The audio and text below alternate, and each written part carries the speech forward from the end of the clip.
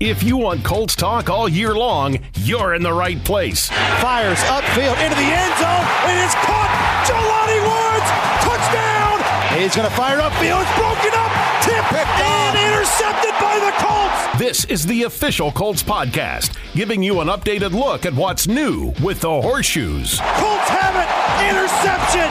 2 seconds left, and the Colts are going to win. In the Indiana Union Construction Industry radio studio, let's get the podcast started. Welcome into the official Colts podcast here on the Colts Audio Network and on the Colts YouTube page. We are sponsored by Wynn Las Vegas. I'm JJ Stankovitz. She's Lara Overton. No Jeffrey Gorman today, but we do have Colts offensive coordinator Jim Bob Cooter coming up later on the podcast. Lara and I had a chance to sit down with Jim Bob last week ahead of the Colts game against the Titans, but mostly, Lara, we kind of talked about big picture stuff, his coaching career, how this season has gone, so you're going to want to stick around for that. His rapport with Shane, the dynamic, especially with the offense, building the game plan. How much he sounds like Peyton Manning. Correct.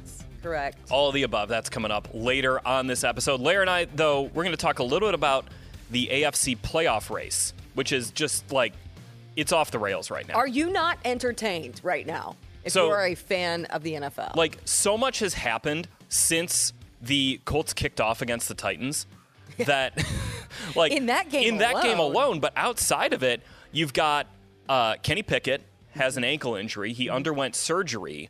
That could throw his status for the Colts-Steelers game in 2 weeks into flux. Then the Cincinnati Bengals, with Jake Browning, just go and light up the Jaguars, win 34-31 in overtime on Monday Night Football. Jake Browning, who the Colts will face this week coming up in Cincinnati. And this was his first win since like 2018. Yeah, since he was at Washington. He just throws for 354 yards against one of the best defenses in football. Pretty good. Cincinnati would have won this game by a lot more had they not attempted 2 wide receiver passes. Not 1, but 2. Yeah.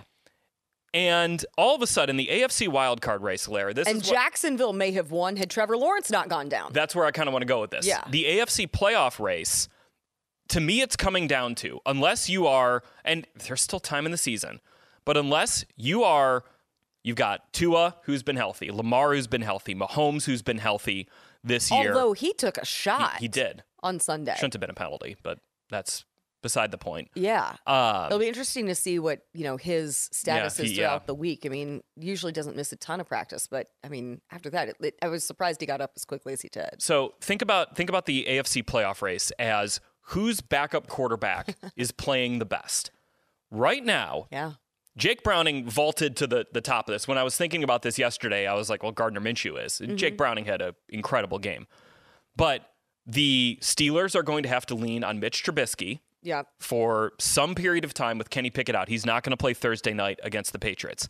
The Cleveland Browns are on Joe Flacco, who they signed off the street recently, and they had cycled through P.J. Walker, Dorian Thompson-Robinson, with Deshaun Watson out. The Colts are on Gardner Minshew, since Anthony Richardson has been out. The Bengals are on Jake Browning, with Joe Burrow out. Teams that have not lost their starting quarterback, the Bills, the Broncos, the Texans, and now the Jaguars. Trevor Lawrence sustaining an ankle injury on Monday Night Football. We'll see if C.J. Beathard, their backup quarterback, has to play. They play the Browns this weekend. The AFC South is still up for grabs.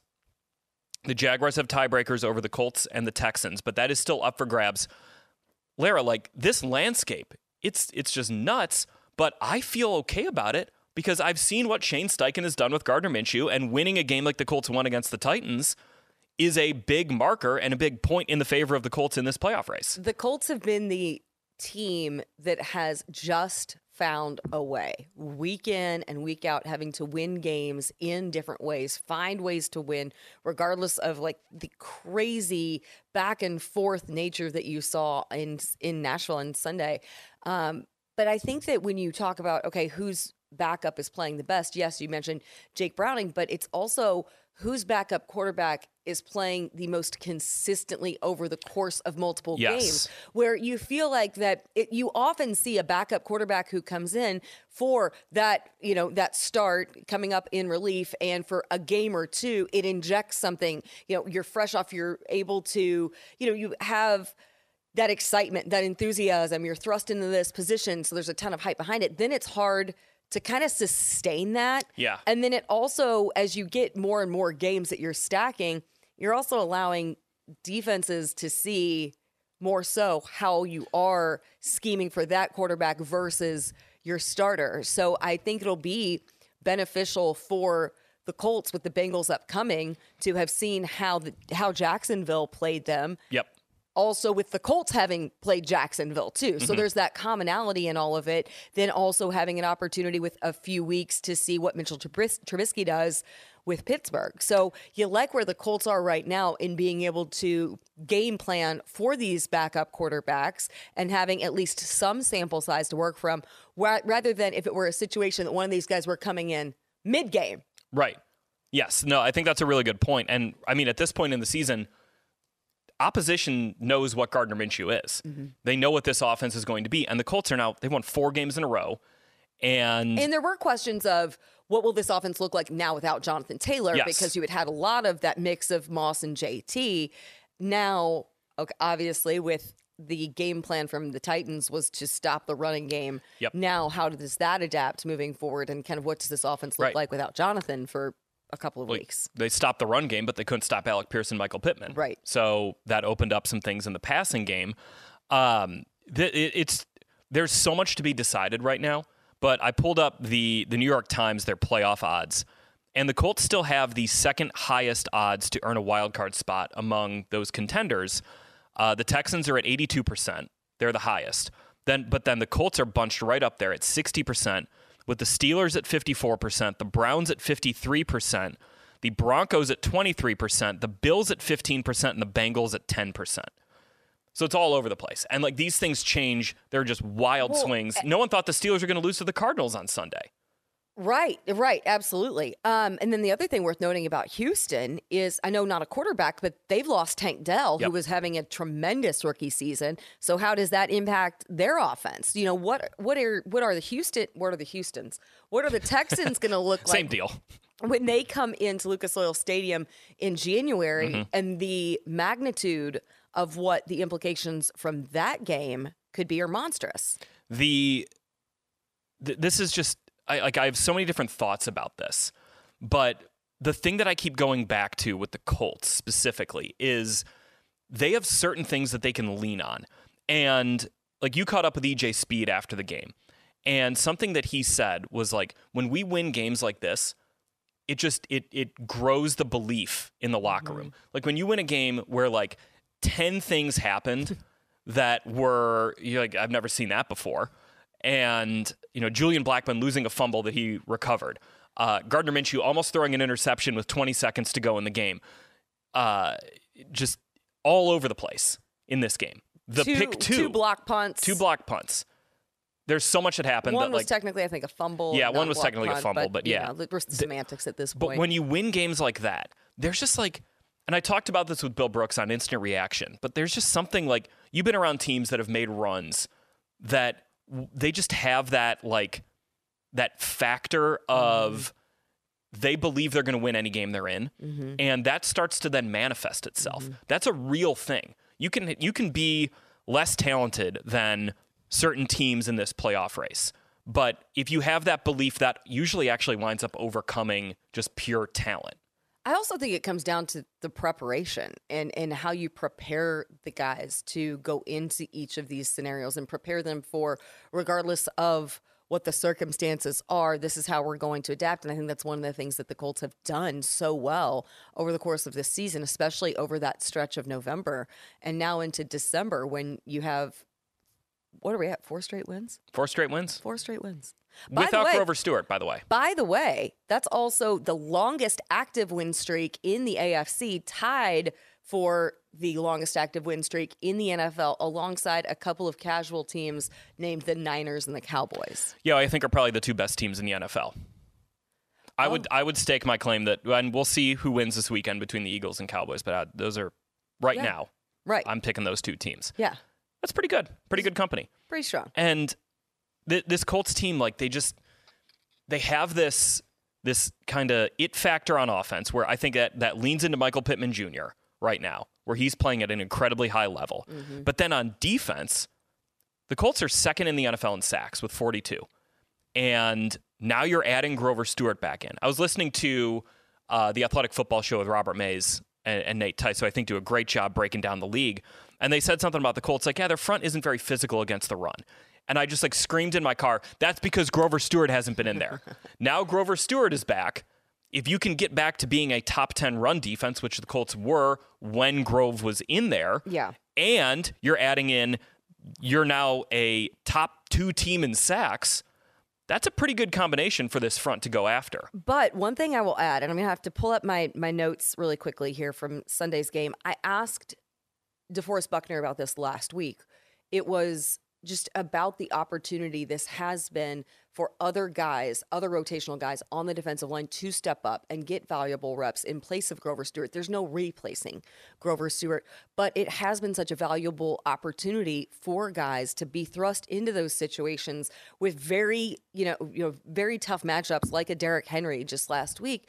And I think that is going to help this Colts team going into a playoff push because you do have some confidence. You have guys who have had reps when, as you are trying to rotate guys through and keep that defensive front fresh, you have guys who have stepped up in significant circumstances to play really, really well for you. I'm going to find the quote really quickly from DeForest, but scroll down for it because I have 19 pages of notes. I mean, the amount of notes that you take before games is it is. Wow. I appreciate you.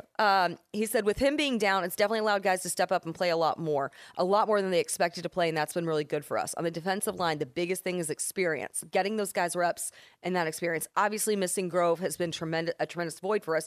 Those guys have done a good job taking on the challenge, stepping up and continuing to grow and become better players throughout the year. So now when they need to rotate in for Grover Stewart or DeForest Buckner during the season, they have experience. It's not going to be their first time. That's very, very important. All right, we've waited long enough. Let's get to Jim Bob Cooter here. We had a blast talking to Jim Bob last week, Lara. He's such a great personality in this league, and a guy who Shane Steichen, the reason why we wanted to bring Jim Bob back is that Shane Steichen last week said it's only a matter of time before he starts getting head coach consideration again. So here's our interview with Jim Bob Cooter, the offensive coordinator of the Colts. All right, joining us here on the official Colts podcast, it's Colts offensive coordinator Jim Bob Cooter. Jim Bob, thanks for taking some time here.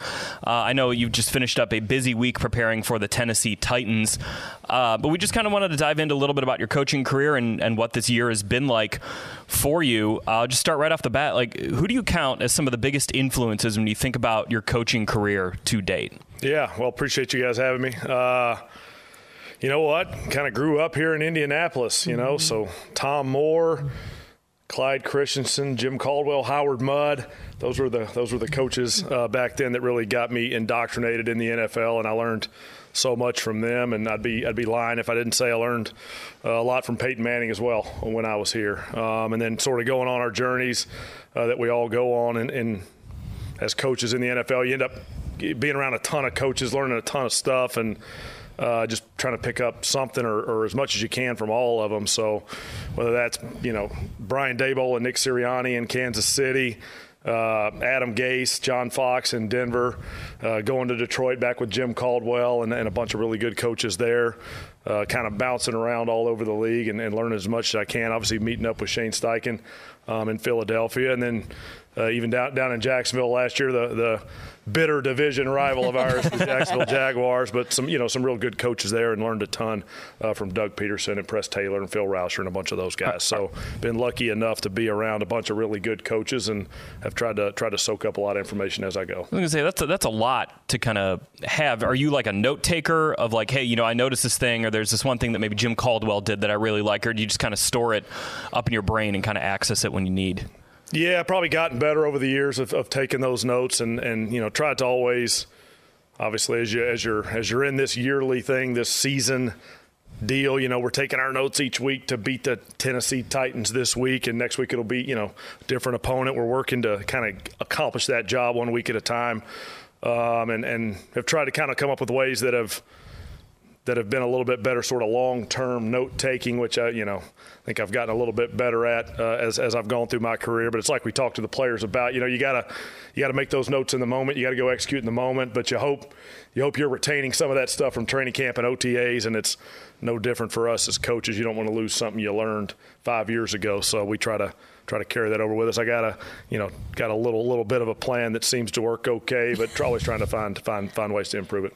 One of the most valuable aspects of overlapping with so many guys over the course of a career, those who have such an impact on you, is also learning about guys who you would and would not want to work with later, in other opportunities moving forward in your career. When you first had the opportunity to coach with Shane Steichen, what was something about him that indicated to you, not only is this guy going to get a head coaching opportunity in the league, but also, man, this is a guy who I would love to join on a staff, and I feel like that we could build something special in an offense together? Yeah, great question. In Philly, the year I was there, I was lucky enough to have a role where I could really watch the staff in action, watch those guys work, sort of see how Shane thought about different aspects of the game, which is always valuable to sort of see how guys see things and think about things. And that was really eye-opening to me to hear a few things that he said that were really good points maybe I hadn't thought of before. But really the thing that's most exciting is just Shane's, day after day, day in, day out demeanor, just coming to the office, coming to work, putting in a good work day, going into the next good work day, not letting, we're going to have these moments in practice where we make a mistake on offense, or maybe game day we make our mistake. And as coaches, we always coach that, and sometimes we get animated. Shane has done such a great job of, we coach that play, or we coach that mistake, and then we're just on to the next one. We're going to have a good day the next day. We're going to have a good period the next practice period. We're going to, he just kind of keeps us going in a good direction. That was evident in Philadelphia, and that's the type of guy you like to work for, because, your tomorrow is not necessarily influenced by how well today goes. You're able to sort of build those good days, and that, hey, we're going to clean up this mistake, but we're going to show up to work tomorrow, put in another good day. Not going to be such a negative environment that you can find somewhere in the league. And Shane had said just recently, mentioning how collaborative the process is and how much he enjoys the process of the week and what you guys are able to do in game planning. What is the dynamic between you guys like in terms of building the offense, game planning, all of that, with his being head coach and offensive play caller, but you're also in the role as offensive coordinator? Yeah, I think it's the job of our entire offensive coaching staff to support Shane as the play caller. I've always kind of felt the guy that calls the play. On game day he's in the action, he's in the game, he's in the moment. We're here to help him. So as we set up our weekly schedule, as we set up the way we sort of game plan different situations, game plan different areas, Shane works with us. We work with him in a lot of different areas. Ultimately, it's going to be his final call. Gosh, I like play A and B. Maybe Shane likes play B, C, and D. I might try to get play A in. I might try to sell it a little bit. Sometimes it works, sometimes it doesn't. But ultimately, I think the play caller has earned the right to kind of have those plays he really believes in. So it's our job. It's my job as offensive coordinator. But like I said, it's our entire staff is working some facet of this where we're going to try to sort of flush out as many good ideas as we can, talk about them. And then ultimately we're going to put the best ones on the sheet, and Shane kind of is always going to have the tiebreaker being the play caller, which he should. Situationally, how collaborative is that process? Thinking about like Shane saying that Tom Manning was the one who came up with the pass to Mo against the Buccaneers. We got Zaire in there, the heavy play action. That was kind of where that idea came from. Like when you talk about third down, red zone, short yardage, backed up, all those different situations, like how collaborative is that process with the entire coaching staff? Yeah, a lot of our work, it's been a really good process this year. A lot of our work, every group works together a little bit different. Every group works individually a little bit different. I would say a lot of our work, we may go into separate offices, do our own research, do our own, whether it's short yardage, whether it's red zone, whether it's 2-minute, every coach sort of has certain areas they're involved in pretty heavily in that. We'll sort of spend our time game planning that, and then come together and discuss our ideas. So, whether it's Tom Manning bringing up a great short yardage idea or, somebody coming in with a great red zone idea, we sort of have our time where we're able to go do that work on our own. Then we get together as a group. Gosh, let's talk through them all. That we always kind of have too many, right? You always have too many ideas. You can't put them all in. We got to have that discussion. Sometimes one of them in particular catches your eye, especially catches Shane's eye. Like that one kind of lit him up. He was excited about that one. And that's part of the collaborative process. Hey, let's come in there with as many ideas as we can. And then ultimately we know there's only so many you can call in a game. There's only so many you can get the practice reps of. So we have to be smart about how many of those we put on the sheet. But, gosh, let's all bring good ideas in there, and then we'll see if we can't find a few first downs and touchdowns in there. Jim Bob, I'm curious about this. At the start of your career, you worked with Peyton Manning, Indy, Denver. Then you worked with Matthew Stafford, two guys who were established by the time you got to work with them. Last 2 years, Trevor Lawrence in year 2. Now this year, you developed an offense for Anthony Richardson in year 1. Obviously, that's now shifted to Gardner Minshew, more of a veteran there. But how has working with younger quarterbacks challenged you as a coach, to provide things that maybe you didn't have to provide a Stafford or a Manning earlier in your career? Yeah, it's been really good to work with a bunch of different guys. Obviously, when I showed up here with Peyton Manning, I was the bright-eyed rookie. I was young and learning, and as a quality control coach, you learn so much and you do so much work. I was learning so much from Peyton, and sort of maybe later in our experience together, especially maybe in Denver, I was able to sort of maybe give a little bit back. But then with Stafford, obviously an established vet who'd seen a ton of ball and retained so much, he understands and remembers so much. There are a lot of shortcuts you can take with a veteran quarterback. Hey, Matthew Stafford, this is just like such and such you guys ran before we got here. Y'all called it this, and you ran it like this, and we're going to shorten that one route by a yard or two, but that's the same thing. Read it the same way. When you're with young quarterbacks from different backgrounds, different college programs, the shortcuts don't exist. You need to sort of flesh out the details in every football play, every progression, every detail.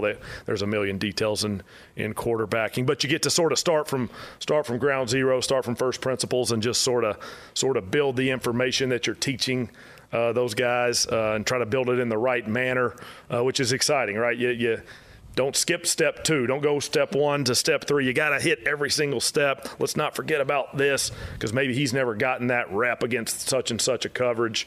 Whereas maybe with a 8 or 10 year vet, you can say, gosh, this guy knows cover 2. You never throw it to such and such, So. All right, we're talking about Peyton Manning. Have people pointed out that you and Peyton have a similar cadence in your voice? You guys kind of sound similar in press conferences, because earlier in the season we were all listening. We're like, oh my gosh, Jim Bob kind of sounds like Peyton. There's a similarity there. And it's funny because we had Coach Steichen mic'd up a couple weeks ago, and there are some similarities between the gollies and the, that we knew from Phillip Rivers. Have people pointed that out? Have you found that yourself? This is the first time. I think it's a University of Tennessee thing. I think that's, the schooling's pretty high level down there. So we've probably received a lot of the same media training from Bud Ford and some of those guys down there. We got some great media training back in the day. But no, I hadn't heard that. I have to keep an eye on it. Might have to switch some things up on everybody. It's good to know. We'll work our editing magic. We do a little Manning Jim Bob mashup for potentially. Yep. With everything, the adversity that you guys have been through this season, of course, not having Jonathan to start the season, suffered, of course, the injury last week. You have everything that we went through with Anthony Richardson as well. Man, offensive line, too. I feel like that's almost been not recognized, not under-recognized, but something that has somewhat flown under the radar with the rotation that you've had. Wesley French stepping in at center in a number of positions. You have Blake Freeland in both on the left and the right side. How have those challenges, the obstacles that are inevitable in any NFL season, how have those helped you guys evolve as an offense with all of the different moving parts that you've had and the different guys who have stepped up in a number of critical situations? Yeah, great question. I mean, it's something that I think in the course of an NFL season, you're really lucky if you find yourself not in those situations. It ends up happening all over the league, all over the field, different position rooms, and all that. Guys miss a few weeks here and there. You hope a guy can miss a few weeks and he's on his way back. And for instance, you talked about Blake Freeland. Blake Freeland gets to play a few games, and gosh, he gets better and better as he plays those games. Now, if Blake Freeland's got to play the next game, you feel like, gosh, he has gotten better as the year goes on. We've seen that from him. And that's been, guys get better in practice. You're supposed to. That's what we're going to do. At a certain point, you only practice in pads so much. The football's a little bit different than game day football. So you have a little more confidence in a guy that's played 2 or 3 good games. Wesley French played a few good games up there. You go, gosh, if French is in there, we're just fine. Go play good football again, So it's that way with a lot of positions. You end up building a little better depth, a little more depth, just because, gosh, there are more reps to be had at certain positions. Ultimately, we play 17 regular season games. You'd love to keep everybody healthy and play everybody all 17. It's just not the reality of the league. But, opportunities sometimes get created for other guys. And throughout this league, I've seen a bunch of guys take advantage of those opportunities and, make the team better, make themselves better, and really go from there. So it's part of it. It's part of the yearly process, and we're hopeful and sort of excited that we think it's built some depth, and we're heading a good direction because of it. Having said all that, we hope everybody's on their way back to health soon. That's kind of the ultimate hope. How rewarding, though, is it for you as a coach when you maybe do have a guy who finally gets an opportunity and he does rise to the occasion, when you see a guy who steadily improves over the course of the week, when he's thrust into a difficult situation that, maybe came a little bit sooner than what he initially may have been prepared for? Yeah, it's really cool. Really cool because these guys put in so much work.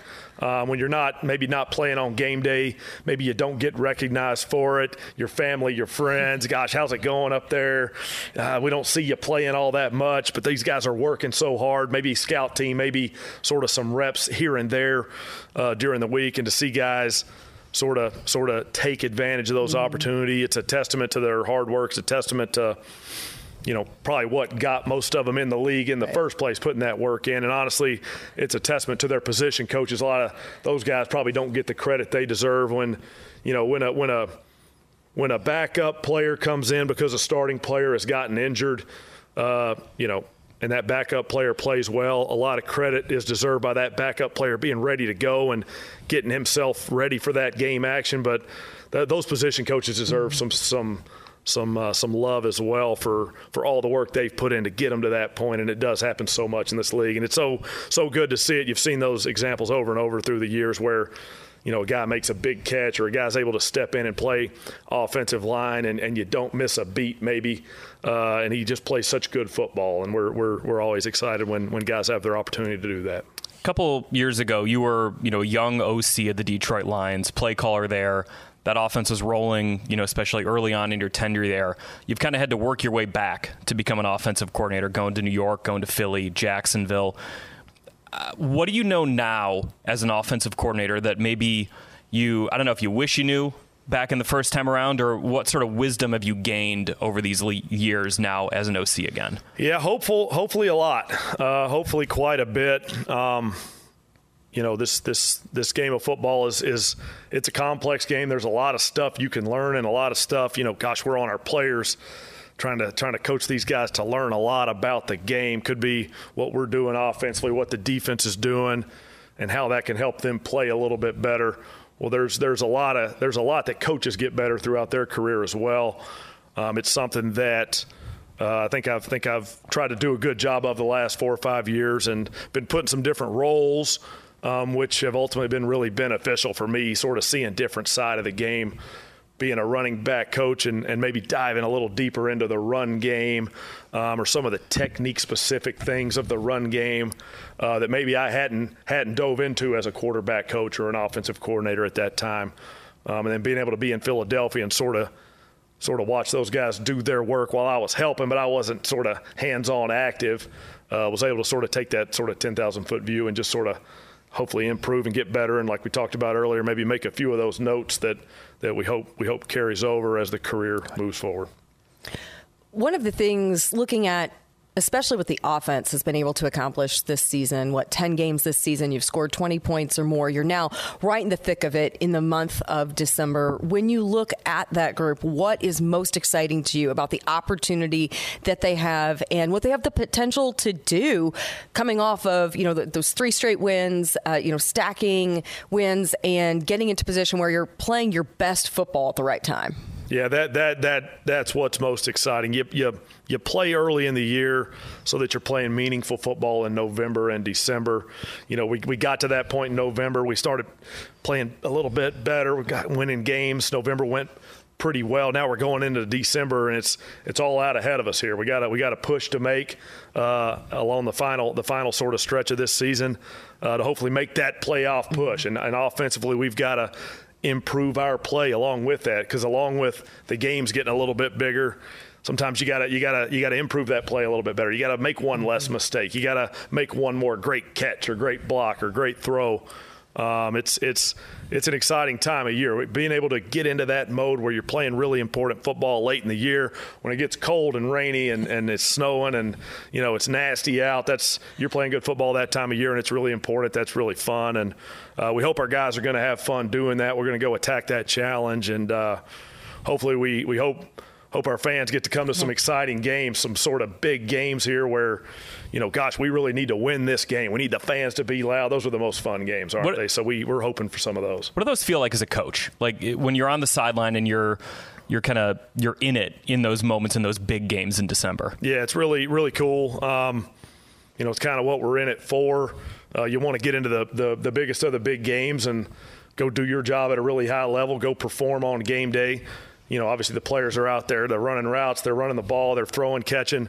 Coaches, we have our job to do on game day as well, and it's on us to do that really, really well. We may have a little smaller impact than the starting quarterback or something on game day, but we have a little role in that game, and we want to do it really well. And it's exciting to have the challenge of, gosh, I need to be sharp. I need to be on it, and that's what I think the really good coaches in this league do. They show up on game day sort of ready to have a great day and ready to be really on top of whatever their job is for that staff. All right, Jim Bob Cooter, thanks so much for joining us here. We really appreciate your time, and good luck the rest of the season. All right, appreciate it, guys. Thanks to Colts offensive coordinator Jim Bob Cooter for coming back here. He sat in that seat. We kind of shifted it around. We had 3 people. So for our YouTube viewers, sorry for the little change up in that. But it's movie magic. It is. Absolute I am magic. not Jim Bob Cooter. You are not. I'm not. I would like to be, though. I mean, he's pretty tall. Jim Bob's a big guy. He is a big guy. Yeah. Well, he's a quarterback. Right. Yeah, former quarterback. I mean, I saw there's someone who Jim Bob played with in college who's still in the NFL. I think it's a long snapper. Wow. Yeah. I'd have to go back and find that one. But okay, so Jim Bob's interesting, Lara, because I remember when I was covering the Bears and in the NFC North when they were rolling with Matt Stafford in Detroit, and it was like, all right, Jim Bob Cooter's one of those rising coaching candidates. And then things got off the rails in Detroit. Matt Patricia got there. Through no fault of Jim Bob's. Correct. Right, exactly. My seatmate, I feel like I have to defend right here. Matt Patricia got there. That did not go the way Detroit thought it would. Matthew Stafford got hurt a couple times. And then all of a sudden, Jim Bob has to go on this kind of journey to rebuild his career, which is not an easy thing to do. But he talked on it about how going to be the running backs coach for the New York Jets helped him out. And then he kind of takes this broader view as a consultant with the Eagles. And then he's a passing game coordinator with the Jaguars. Now he comes here. That role with the Eagles is what introduced him to Shane. Right. And that's obviously something that we touched on there is the dynamic that they forged and created from that opportunity. But I think the experiences now, the people he's worked with since his career kind of hit a bit of a skid, again, for really no fault of his own, really benefit him right now as the Colts are game planning. And he is in this role where, a lot of people ask, as the offensive coordinator who doesn't call plays, what do you do? Right. But what he said I thought was a great answer of, you support the play caller, you all kind of collaborate on stuff, and you bring ideas together, and he has a big role in that. And I also notice, because of my vantage point on game days, I'm down on the sidelines doing radio. So Shane is obviously looking comprehensively at the entire game. He's, of course, engaging with the offense at certain periods of time, but it has to be pretty limited because he's looking at everything, looking at, if he should throw a challenge flag, he's watching the defense, he's doing, all those different things over the course of the game. So Jim Bob has such a heavy role in, engaging with and, being in constant communication down on the field with the offense as well. So it's fun to watch how he works on game day and how he operates and his involvement in working with all of those guys down there on the field, especially with the quarterbacks. Yeah, everybody plays a part. And when you put up 31 points against the Titans on the road, like the Colts did, everyone's got a part in What that. now, 11 games with 20 points or more this season? Yep. Is that right? So, there's only been, the only game that didn't was the Patriots game. Yes. In Germany. How could we forget? Hey, that was a win. I'm not forgetting it. Patriots probably want to forget it. I'm not forgetting it. I'm not forgetting it either. Real quick aside. You see what happened with the Patriots over the weekend? They lost 6-0 to the Chargers. Oh, I sure did, yeah. The Patriots-Steelers game that's coming up. Okay. On Thursday night might be one of the lowest scoring games of the year. Like even to that point, it's going to look like an Iowa game potentially. Because Bill Belichick can still coordinate the heck out of a defense, but Steelers offense going to have to go to Mitch Trubisky in that game. It's going to be interesting. It will be. And I mean, the Steelers are dealing with, injuries as well, like aside from Kenny Pickett. Yep. So it's tough. It's a tough week to be on a short week. There's never a good week to be on a short week, but especially tough. One thing I asked Shane about also in our conversation yesterday was how much truth there is to catching a team on a short week, because Cincinnati, although they got the win on Monday Night Football, you got to fly back from Jacksonville. Now you only have, you have a short turnaround to get ready for a home game.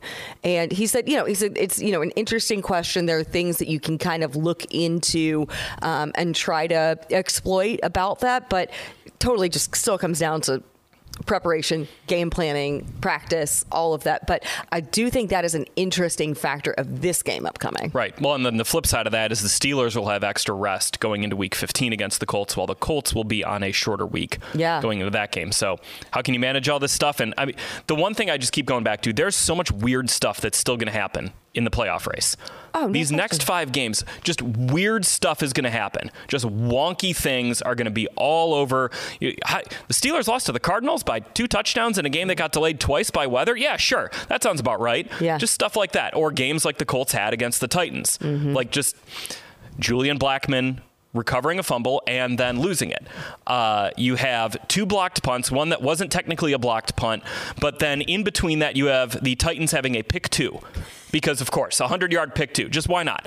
You have Gardner Minshew almost throwing an interception to end the game. You have a lead change in overtime where the Titans go down and get a field goal, and then the Colts hit a 55-yarder to Alec Pierce. They get Michael Pittman for the game-winning touchdown. Like a lead change in overtime would be like, wow, what a crazy game. But that was like the 7th weirdest thing that happened. Well, you also had the trick play to Kylan Granson. Trick play to Kylan. Every team ran. They both ran trick plays. There were like multiple flea flickers in this game. Because of course there were. That's just what this season's like right now. Completely. And I mean, that the good part is that all of the wildness has benefited the Colts. It has. And the Colts are doing a really good job handling that chaos. How do you handle the chaos? Yeah. That's the story right now. Your backup quarterbacks all over the place. Guys coming in and out of your starting lineup. Weird, wonky. The Bengals throwing 2 wide receiver passes, like I mentioned, and still winning. Just, okay, sure. Why not? Let's just throw that one in there for good measure. Like the Bills losing that game to the Eagles where you have a 58-yard field goal in a driving rainstorm that goes into send it to overtime because, yeah, sure, why not? Exactly. Just weird stuff is going to happen, but the Colts continue to come out of those chaotic games with wins, and that's what you need in a playoff race. Just continue taking your blood pressure medication because the cardiac Colts are in full effect in the month of December and will continue to be. So, meditation is good, stay well hydrated over the course of your games, and, just make sure you keep everything in check. A little yoga from time to time. Get a 40-ounce Stanley mug and then get roasted by your friends for it like I do all the time. Exactly. I walk into a meeting with a Stanley mug on Monday and just, I can't believe you got a Stanley mug. And then I also like that you call it a Stanley mug because you won't say Stanley Cup because the Stanley Cup to you is specifically the hockey That's trophy. Correct. So but then, okay, so just to close out this podcast, I get roasted because I'm like, I got the legit Stanley Cup. And then I'm like, oh, I can't believe you have the real Stanley Cup, basic. And then I'm like, Lara, you have a knockoff one. And I just get everyone, there is no way Lara Overton is a knockoff Stanley Cup. No way. It's a real thing. Hey, if I had the knockoff one, I would be proud of it. I just don't have, I received I'm in defense. Yeah, you are. Stanley yeah, we're all in Cup defense right mode about this. It was a gift. I would like, I mean, I also have a lot of drinking receptacles. So, I have a lot of things. I've got the Turbis tumbler. I got the Yeti. I have an array of them. So it's, I'm not trying to be bougie with the Stanley Cup. I just like a lot of beverages. And it's a great way to stay hydrated, is the real point I was making.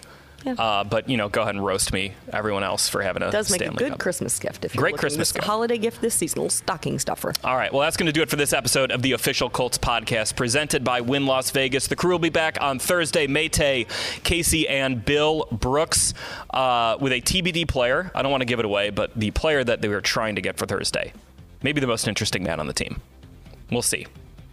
Oh, I think you got an idea. If you got an idea, guess it in the YouTube comments and then hope that guy shows up on Thursday for the podcast. All right, well, that's going to do it for us again here on the Official Colts Podcast, presented by Wynn Las Vegas. For Lara Overton, I'm JJ Stankovitz. Connor Handel's behind the camera this week. Thanks for shooting that one, and we'll talk to you next week here on the Official Colts Podcast.